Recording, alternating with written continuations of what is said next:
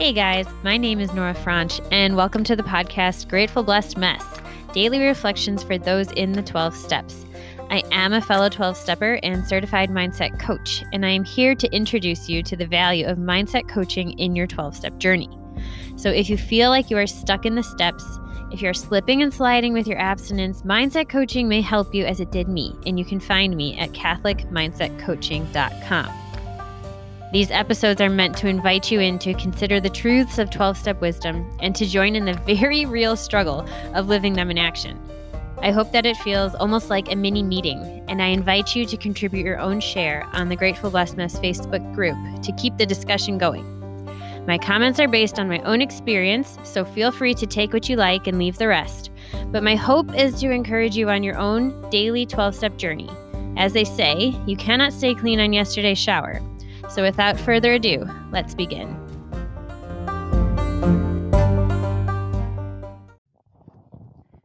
Hey everybody, happy to be here.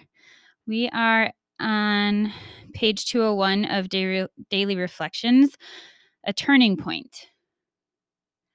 A great turning point in our lives came when we sought for humility as something we really wanted rather than as something we must have. And that's it, short and sweet. And man, that really stands out to me right now. Oh, it is from the AA 12 and 12, page 75. That's where that quote comes from. But humility as something we really wanted rather than as something we must have. That must have, that grasping, like, I need this.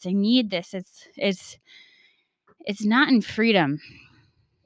And that's the purpose of recovery, is to live in freedom, right?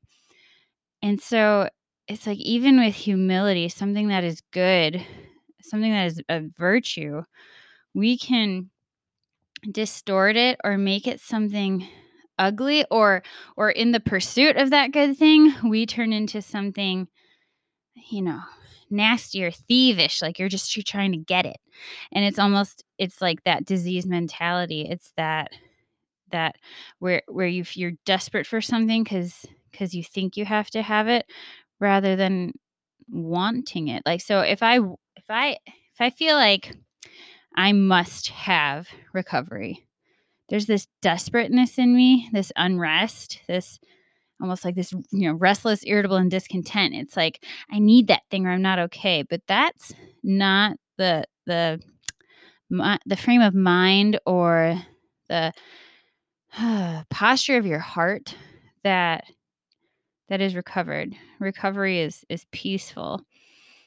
It's acceptance. Acceptance is the root of, I think, getting to humility. Is actually, acceptance is like the result of humility. It's like we need it to get humility, but it's also the result of humility, because just knowing who you are, that's humility. Not thinking you're anything more or anything less than who you are, and being grounded in that and accepting that, that's humility.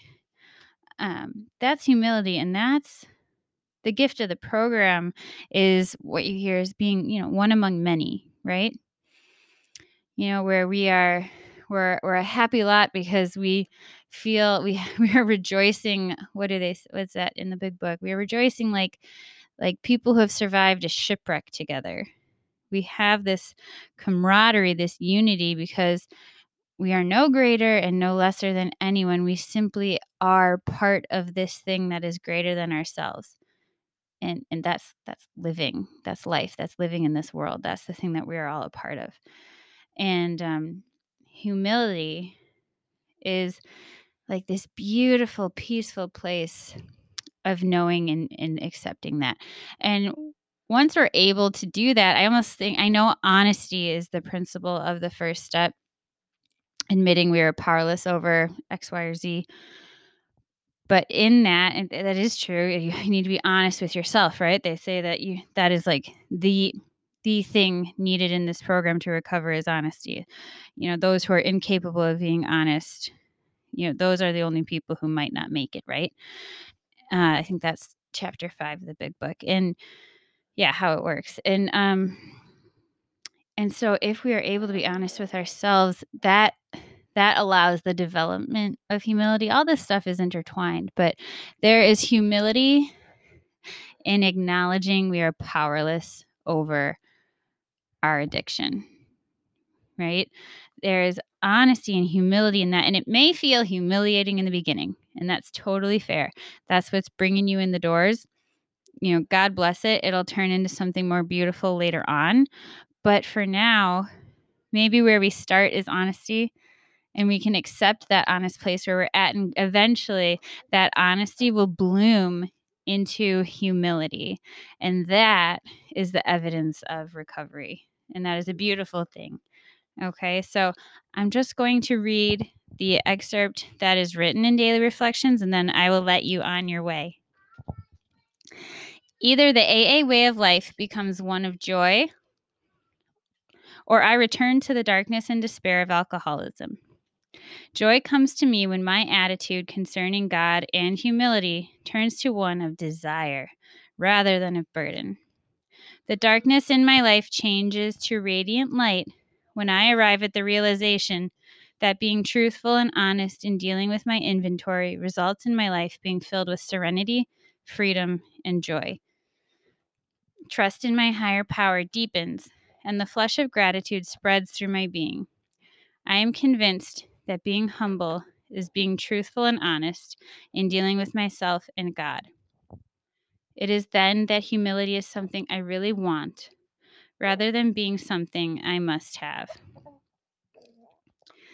And I like thinking of that as like it's something I desire rather than a burden. So it is something that propels me in my recovery rather than this attitude that I have to sort of drag along beside me. And that really, that's like white knuckling, right?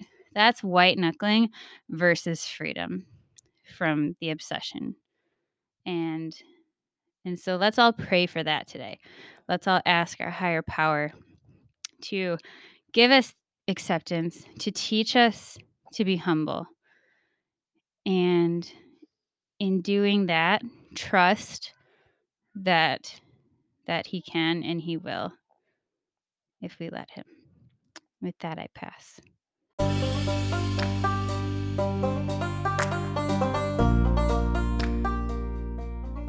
Thank you so much for listening to today's episode.